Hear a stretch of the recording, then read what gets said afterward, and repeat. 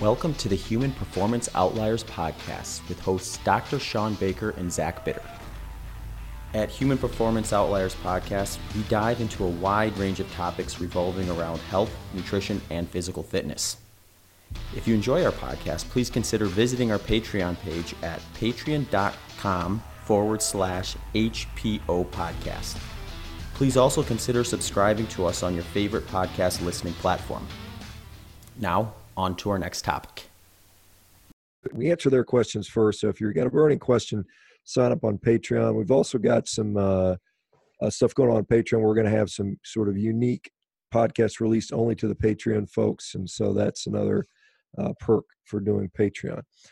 So this guy, Sam Ross, he says, first, he loves the podcast. Thank you for being one of the few sources of information on the cutting edge of diet for performance and health. I'm interested in mountaineering, which shares some similar bioenergetics to ultra events in terms of duration and intensity of bigger routes.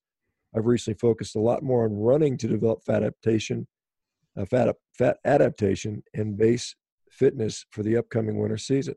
I currently run up to around 15 miles in a zone 1 to zone 2 heart rate with a long-term side goal of building up the beginner distance ultra one day. I try remain fasted or carb fasted for all my run work and find it pretty easy to exist on high protein fat under 50 grams of carbs daily. That said, I've recently been adding in carbs to around 150 grams a day distributed before and after climbing and or strength sessions.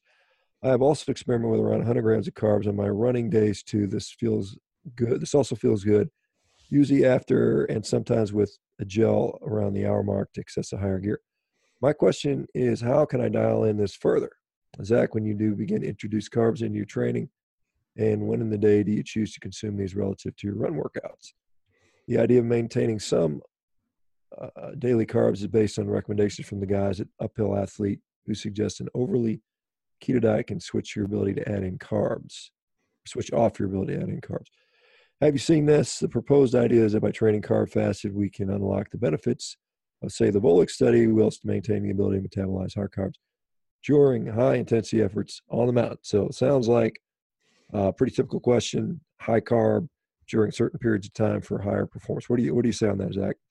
Yeah, no, that's a cool question. I'll start with the Volek study, just because I think that needs to be kind of outlined a bit beforehand. So when we looked at the Volek study, that was a high fat versus high carb elite endurance, ultra endurance athlete study. So by definition, the high fat group was 10% or less of their daily intake of carbohydrate. So it wasn't like a 30 to 50 gram per day like you're going to see from a classical ketogenic approach that was more or less kind of put into play from a medical standpoint. And part of that's just due to lifestyle variances. Like if you're someone who's, going to the gym 3 times a week because the doctor told you to, and you may be obese, maybe have diabetes, something like that, your lifestyle is quite a bit different than an elite endurance athlete, or quite a bit different than clearly what Sam is doing. So when you think of context of energy expenditure in the context of what you are probably consuming in terms of volume of food during your most active times of year, 10% carbohydrate is, probably well above 50 grams in terms of like what you're taking in on some of those bigger days. So I think what you described to me, where you're hitting like 150 grams of carbohydrate per day, you're probably right in the parameter or close to the parameter of what we saw most of those guys doing in the faster study. So I don't think you're really deviating too far from that. The other thing to talk about too is like you're doing a lot of zone 1, zone 2. For me, when I'm doing zone 1, zone 2 stuff, I consider that kind of that lower end, more aerobic base of training. And I don't really add a whole lot of carbs back during that. Usually when I'm doing a lot of that type of work, it's either at the beginning of the training plan or as I'm phasing into like race specific pace, because, 100 milers tend to be lower intensity, and I'm in zone 1, zone 2 quite a bit during a lot of that. So, it takes on that specificity of training where you match your race specific paces and workouts closer to the race itself. So as I'm kind of ramping up in that early stage of the zone 1, zone 2, like base building phase more or less.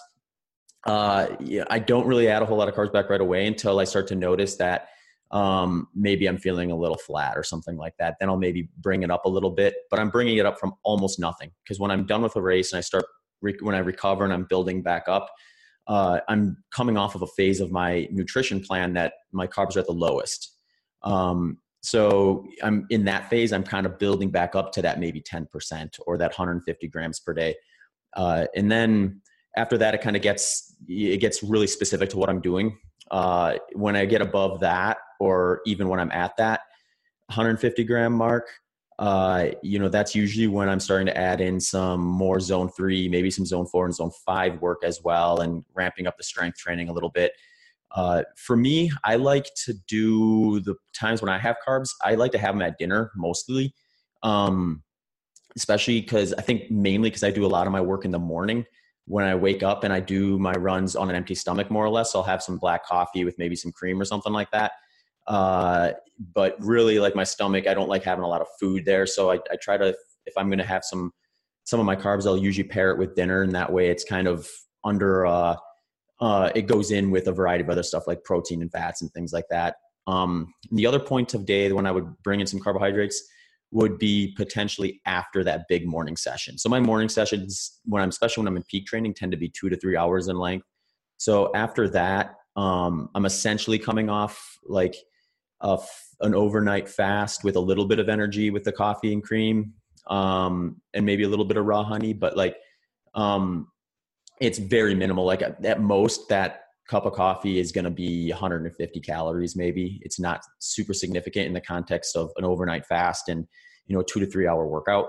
So, that's the next time I would maybe introduce a little bit of carbohydrates if I'm looking to kind of split it into 2 different dosages during the day, as opposed to just doing it all at once. And, for me and from my standpoint, I'm thinking that's the most optimal time for them to end up in muscle glycogen, just because my body's probably pretty receptive to whatever fuel source I give it at that point. Zach, have you found, as far as, because the question he had about fasted training, I know there's some controversy as to whether that is effective for fat loss. I don't know that you're using that or even need to worry about that, obviously. But I mean, the other thing is, when you talk about carbohydrates you bring in, do you find that certain carbohydrates work better for what you want to do? Would a simple, like a simple sugar or a simple starch work better for you, or do you preference the complex ones? How do you determine that? And then do you notice any difference in the way you feel based on the carbohydrate source? Yeah, I feel I can usually tell like a difference between if I would eat, say, like if I'd have like a tablespoon of raw honey or a sweet potato or some berries or melons, which tend to be a little more on the lower end of the glycemic index, versus like if I have a white potato, or if I'm taking in, I use a product called X Endurance Fuel 5, which that has like it's got some slow release carbs, but also has some faster acting carbohydrates. What I've noticed is, since doing a high fat approach for as long as I have now, like a little over 7 years at this point, I can tell like a bit of a difference. Like when you have some of those more refined ones, I feel like I do get that immediate kind of pop, versus maybe a little bit of a more like not as abrupt of an energy spike. Like I want to just go sprinting out the door, but that just tends to kind of drag out a little longer, but not at the point where it's going to be like this real explosive type of immediate energy. That's just my speculation more or less, but it happens routinely enough. Like if I say I have like a couple of, small to medium sized white potatoes versus, small to medium sweet potato or something like that. So usually the way I differentiate is like, if I'm going to have the carb source with dinner, like, before I'm going to be going to bed in a few hours, that's when I'm going to kind of skew the more slower acting stuff, like the sweet potatoes, the melons, the berries. If it's post big workout, that's when maybe I would have like the white potatoes. Or if I don't do a whole lot of fueling in training during the workouts. I will a few times as I'm kind of getting ready, just to kind of dial in my race fueling strategy. And that's when I would use kind of the Fuel 5 stuff during because I know he also asked about using like gels during workouts, and I don't think I really said much about that, but I usually break my longer workouts into two categories as I'm getting closer to the race. One is a fasted or a fuel-less workout where I'm really trying to get an idea of like how I'm feeling when I'm not having access to those fuels. And then I'll do another one where I practice a little bit of my race fueling strategy and just kind of get an idea of reminding myself what to expect with that. And so that's usually how I break that down. I like to say, like, everyone, I guess there's a lot of people in the kind of high fat, low carb community are pretty into testing blood ketones and stuff like that. And I'm not against testing blood ketones. I think it's sometimes kind of cool information, but I try not to get too hung up on those numbers. What I do like though is I like to do a field test where it's like, I know I'm fat adapted enough if I can go up and do like a 4-hour long run with just water and electrolytes and feel really, really even keel and not feel like I have a huge energy dip or low or rise and stuff like that. So that's why I'm dividing those long runs into kind of two categories so that I can kind of do that field test and gauge like, okay, I'm where I need to be from a fat adaptation standpoint, but then also have the opportunity to kind of test out some of that other race fueling type stuff. Yeah, one other point he brought up was the idea of somehow maintaining metabolic flexibility or keeping some of those metabolic enzymes, some of that machinery available for when you do utilize carbohydrates or glucose. And so do you find that there's a period of time that you feel that you have to add carbs? Can you go several weeks without it, or can you go, or is it more of a few days at a time? What are your thoughts on the length of time it takes? And there's probably some studies out there that I'm not aware of, but that might go into that. But I know there are certain enzymes that are downregulated to where you're not as efficient as using carbohydrates. So what are your thoughts on frequency as far as if you're going to do a little bit of a carb, I won't even call it a refeed, but just a kind of a carb tickle, if you want to use that term, just to kind of keep those things ticking along? How frequently would you say? Yeah, that's an interesting question because I see that too. I know there is a study that looked at the downregulation of the metabolic pathways, and the big warning sign was, well, if you go too low carb, then you're going to give up that fuel substrate. So like, I don't know how practical that is to a real life standpoint. From my experience, like I've gone really low carb for quite a while. And when I bring the carbs back, they're working. Like, I mean, I have the workout data to support that. It's, one thing I look at is like, I didn't get into this because I wanted to like necessarily, try to prove a high fat, low carb approach. Right. I got into it because I wanted it to be something that I could use to my advantage in training and racing and, make what I'm doing sustainable.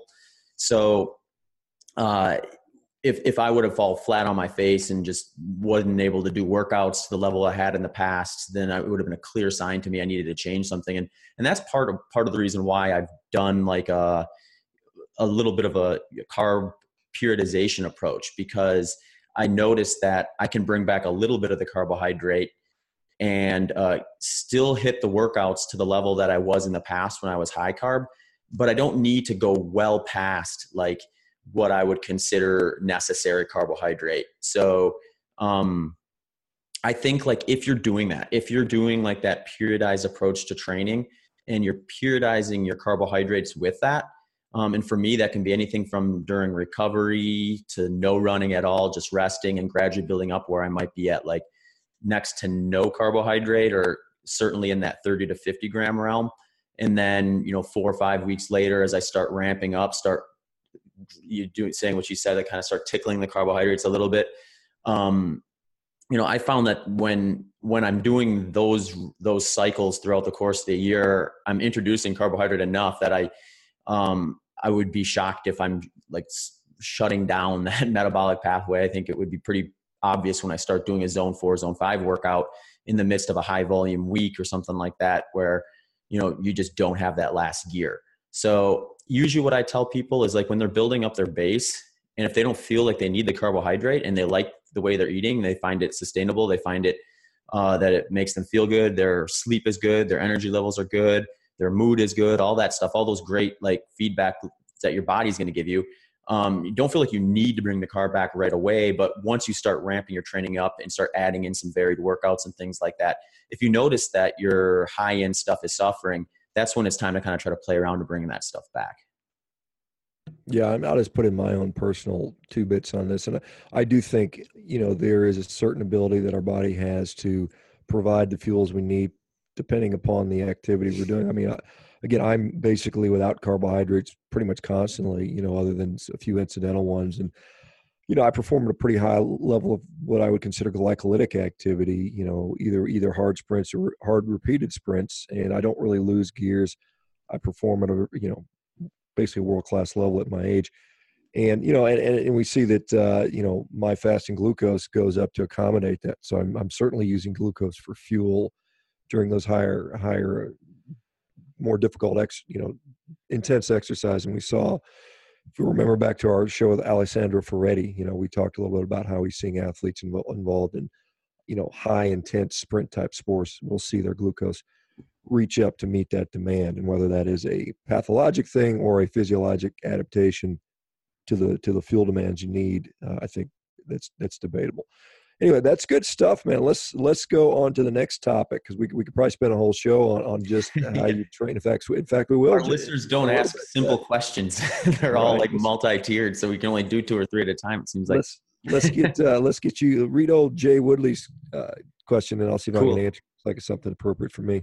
Awesome. Yeah. Thanks for sending it in, Jay. It says, I was wondering if you can talk about body fat percentage. Generally speaking, what is on average the body fat percentage people have when on a carnivore or low carb diet? Also, can you speak about being on a carnivore or low carb diet and being in a sport that requires the athletes to make certain weights, such as like MMA or Brazilian Jiu-Jitsu, etc.? Thank you. I think this is great what you and Dr. Baker are doing. Please keep it up. Awesome. All right, Jay, since I'm the kind of the resident carnivore, I'm an expert here, at least I'll talk about that. Yeah. So, I mean, in general, body, it's going to vary. There's people on a carnivore diet that are extremely lean. There's people that are not as lean. Most people will find that they are able to get leaner, in general. Now, there are some certain, what I think if we look at, normal human physiology and normal human body fat percentages, it probably ranges for most males. I'll just stick to males for now.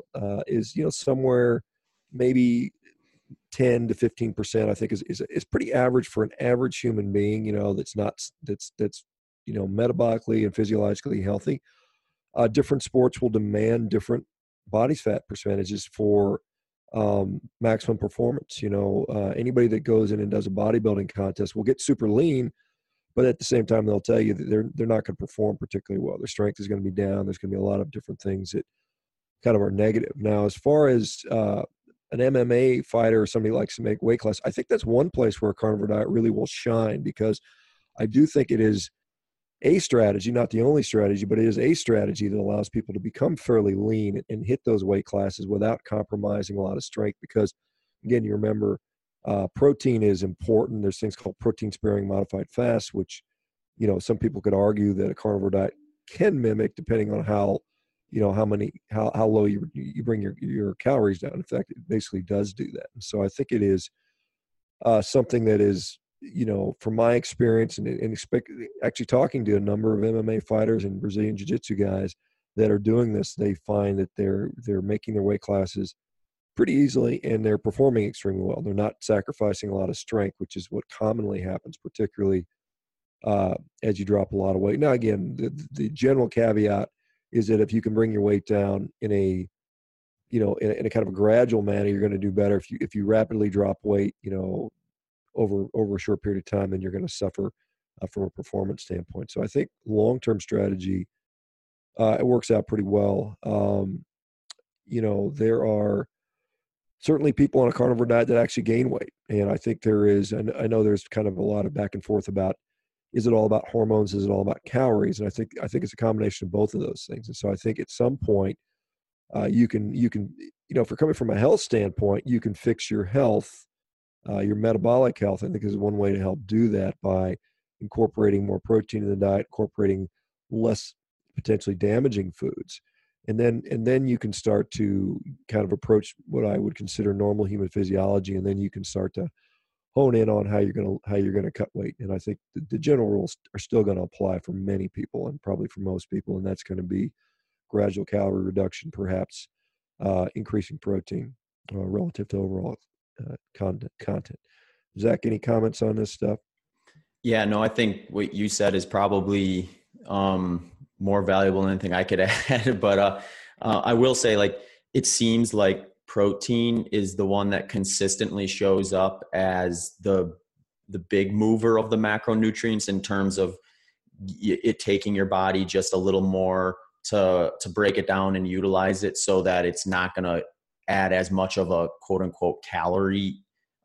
If you're someone who's tracking that sort of thing, if you add, say 100 grams of protein versus 100 grams of sugar, your body is going to take more energy to break down that protein. And I think regardless of what nutrition approach you take, you're going to see those numbers show up in the studies that look at kind of the metabolism side of things.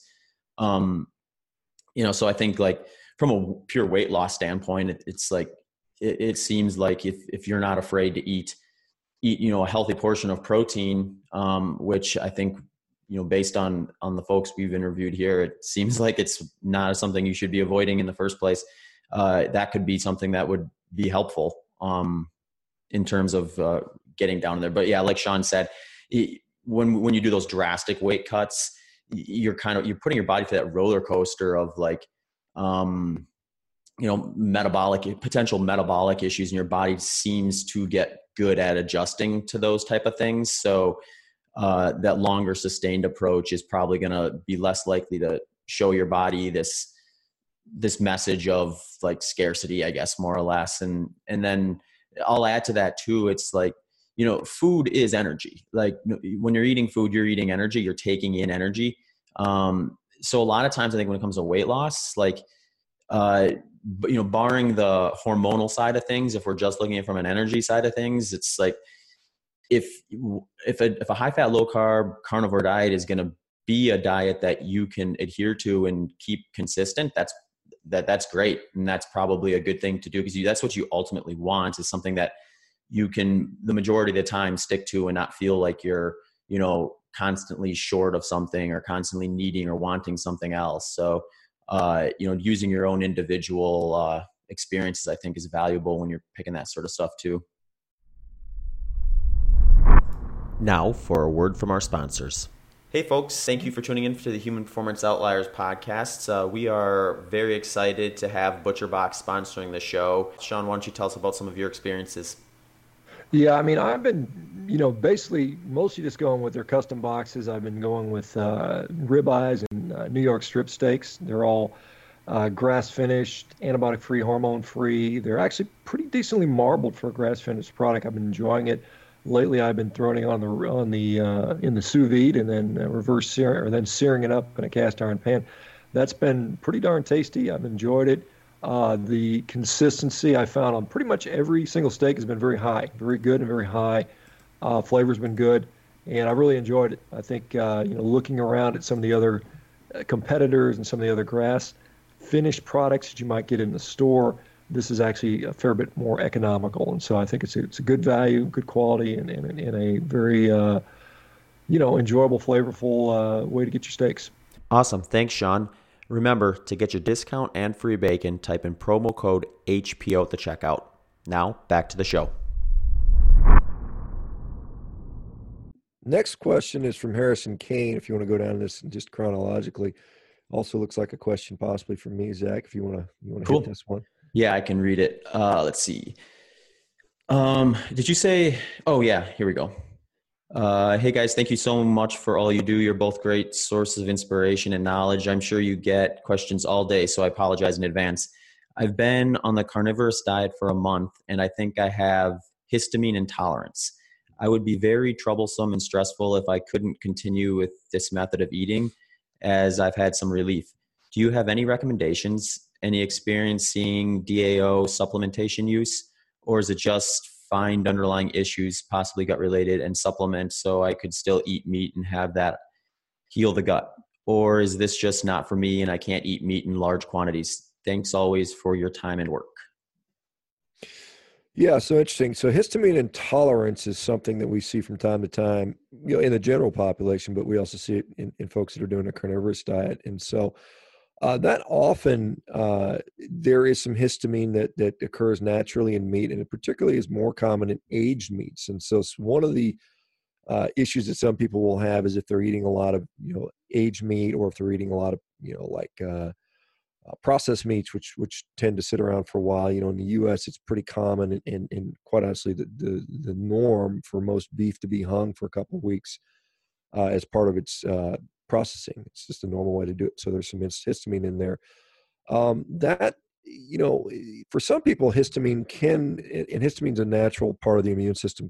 It's released from something called mast cells, and so that is something that is a natural reaction, but it can lead to an inflammatory problem for some people. There's something called mast activation syndrome that some people will get from this. But you are right in the fact that histamine does play a role in the gut. And then there are, and you talk about DAO, which is diamine oxide supplementation. So that is a naturally occurring substance throughout the body. But two of the more relevant places it's released in the jejunum and the ileum, which are the sort of the distal part of the small intestine. The small intestine is divided into the duodenum, the jejunum, and the ileum. And so, but DAO is actually manufactured in the jejunum and the ileum, and it helps to break down the histamine that you might be ingesting. And so, if you do have underlying gut dysfunction, it's very conceivable that there may be some problem with liberating DAO from your own internal system, just like we see people with low gastric acid secretion and a number of other sort of gut maladaptations, probably through chronic disease, which may be secondary just to chronic poor diet. And so the question is, can that recover with time, with lack of exposure to things that might be causing problems? I think the jury's out on that. My suspicion is probably it can. As far as the supplementation with that, I haven't seen a great deal of anecdotal or a personal experience with that either way. I don't think it's probably anything that would cause a great deal of harm to try, and so I think that's something you can certainly play with and see. But I do think, in my view, that it's probably something that the gut can recover from and ramp up its endogenous production of DAO over time. But like I said, you may want to avoid aged meats, processed meats like sausages and stuff like that. Try to stick to fresh meats if you can, and then go from there. Cool. Yeah, that's out of my league, so I won't pretend to know anything about that. Other than it seems like people have a variety of different responses to different foods, and my thought with food in general has always been like, if you're eating something and it's causing you all sorts of problems, like you can maybe ride it out for a while and see if your body adjusts, but ultimately, you don't want to be uncomfortable all day. And it's one of the reasons why I don't eat loads and loads of fiber, because, I end up in the bathroom more often than I would like if I do that. And that just doesn't seem like a good route. So, I'll leave it like that, I guess. Our next question is how many do we want to do today, Sean? Do you have an idea or why don't seem like we've been doing 4 has been our okay. kind of our standard. Let's stick to that, man. Cool. Maybe we can do that. This next one, I can read it.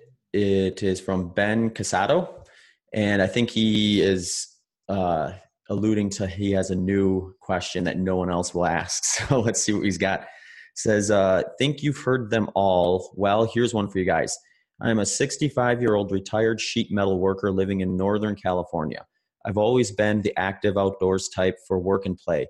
Problem I've had for the past 25 years is a disease that most people haven't heard of. I'm not sure if I should call this a disease or a curse of genetics.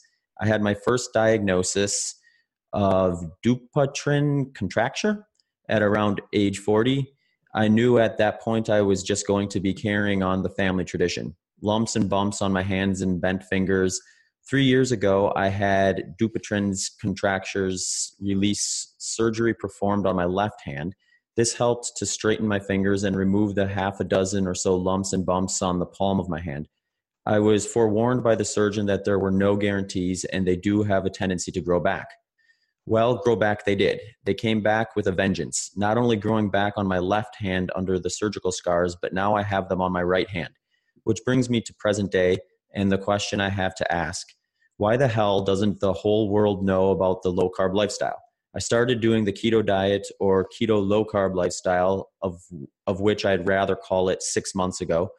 I started this low carb venture in order to lose weight. At this point, I've lost 20 pounds. The byproduct of the lifestyle, and maybe I should call it the miracle, is the reduction and almost disappearance of the lumps and bumps, bent fingers, and the painful symptoms of Dupuytren's.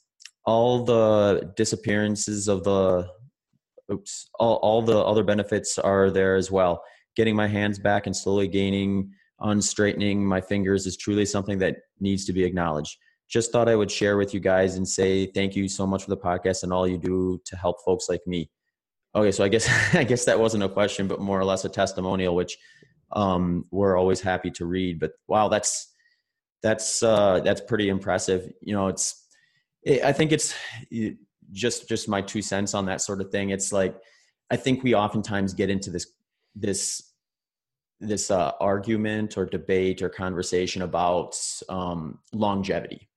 And I mean, I get it. Like, people, I think they, especially as they get older, they start realizing like, okay, well, how much time do I have? And how do I make it last as long as possible? And it's like, that's kind of one piece of the puzzle. And the other piece is quality of life. So, regardless of whether you think what you're doing is going to be like the number one thing for longevity, you also have to take into consideration the quality of life. It's like, do you want to live to be 90, but have that last 20, 25 years be really miserable? It's a personal question and answer, I guess. But for me, no, I'd rather live shorter and have a really, really robust, exciting, like non weird symptom type of existence. And I don't think those things are mutually exclusive either. I think, those tend to go hand in hand a lot of times too. But I guess what I'm getting at is with Ben, it seems like you found something that's working great for you. Like, your body is literally regressing or reverting the things that were causing you problems and causing you annoyances from a day-to-day standpoint through nutrition, which I think is a huge win. It's, when you're eating food to help you manage things, you're not incurring a significant cost. You're really just shifting your budget to something different or doing it differently. From that side, you're not, taking all kinds of weird supplements and things like that if you don't need to. Sean, your thoughts? Yeah, I'm very familiar with this condition. It's called, the correct pronunciation is Dupuytren's. It's a hard word to spell, and every time I had to write it in a patient chart, I had to look up how to spell it because it's unusual spelling. I think I said it 3 different ways in that. Yeah, Dupuytren's contracture, and so that is a hand condition, and there are analogous conditions. There's something called Lederhosen's disease, which is a similar sort of cording or the scarring of the tissues in the foot. And there's also, strangely enough, something called Peyronie's disease, which actually happens in the penis. And so people end up with a scarred in, bent penis because of that. And so it's all kind of a family of conditions that are probably somewhat related.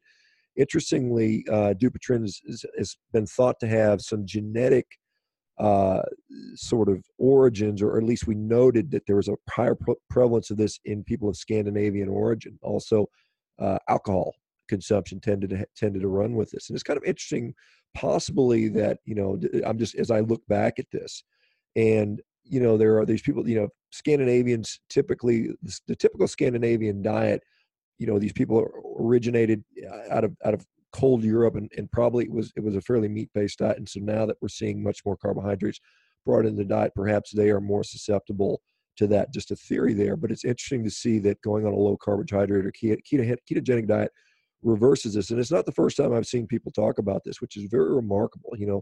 Dupuytren's contracture is extremely, extremely difficult to treat. It's often very progressive.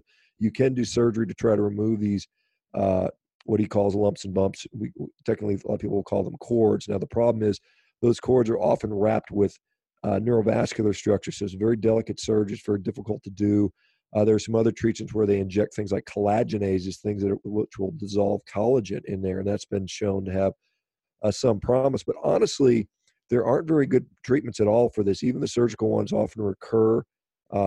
Most hand surgeons who generally deal with this, when I saw these patients, if it was something that needed surgery, I would refer that off to a hand surgeon, just because that wasn't really my purview for what I did in orthopedics. But it's very, to me, very interesting to find that diet can affect something like this, and reverse scarring, because it's significant scarring where the hand actually contracts, where you lose motion in the fingers, and that is something that can be extremely debilitating. You can imagine you're unable to straighten your fingers out.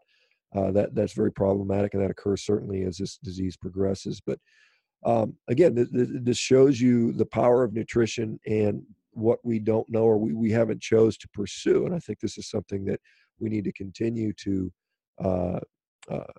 pursue this and see what else is going on, because I think this could be really, as I've said many times, I think this is probably the most powerful weapon we have against chronic disease. And Dupuytren's is another one of these sort of almost autoimmune type weird diseases, which we don't really know why. We figured out some association. We don't know why it occurs. And the speculation, based on this example and others that I've seen, is maybe there's something in our diet or other environmental factors that cause this, and we need to just figure out what those are and then remove those. And a lot of times when you take the poison away, guess what? People get better. Interesting. Cool. Yeah. So I think that's 4. So we can cut this one off and put it up, and then tackle some more down the road.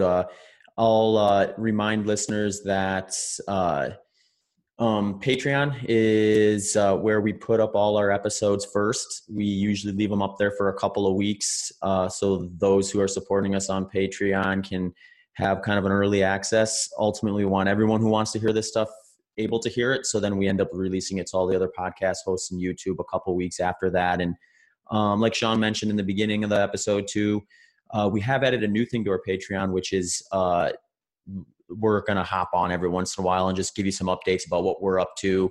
I think I put up one that kind of looked at kind of a little bit of what I was doing the last couple of months as I built up to the Tunnel Hill 100 mile.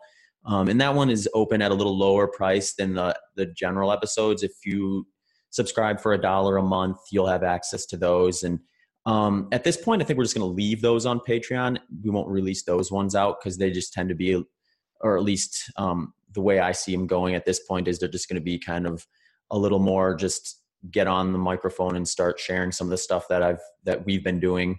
And those will be more or less individual between Sean and myself. But yeah, if you have the means, definitely check out our Patreon page, and anything we're very grateful for. It's allowing us to kind of upgrade some of our stuff on the recording side of things and continue to grow as a podcast. So thank you for all of that support. Thank you for listening to this episode of the Human Performance Outliers podcast with hosts Dr. Sean Baker and Zach Bitter. If you enjoyed the show, please consider following us on social media and checking out our websites. Links to those can be found in the show notes. Also, if you have any questions or comments, please do not hesitate to shoot us an email at hpopodcast@gmail.com. Thanks again for tuning into the show.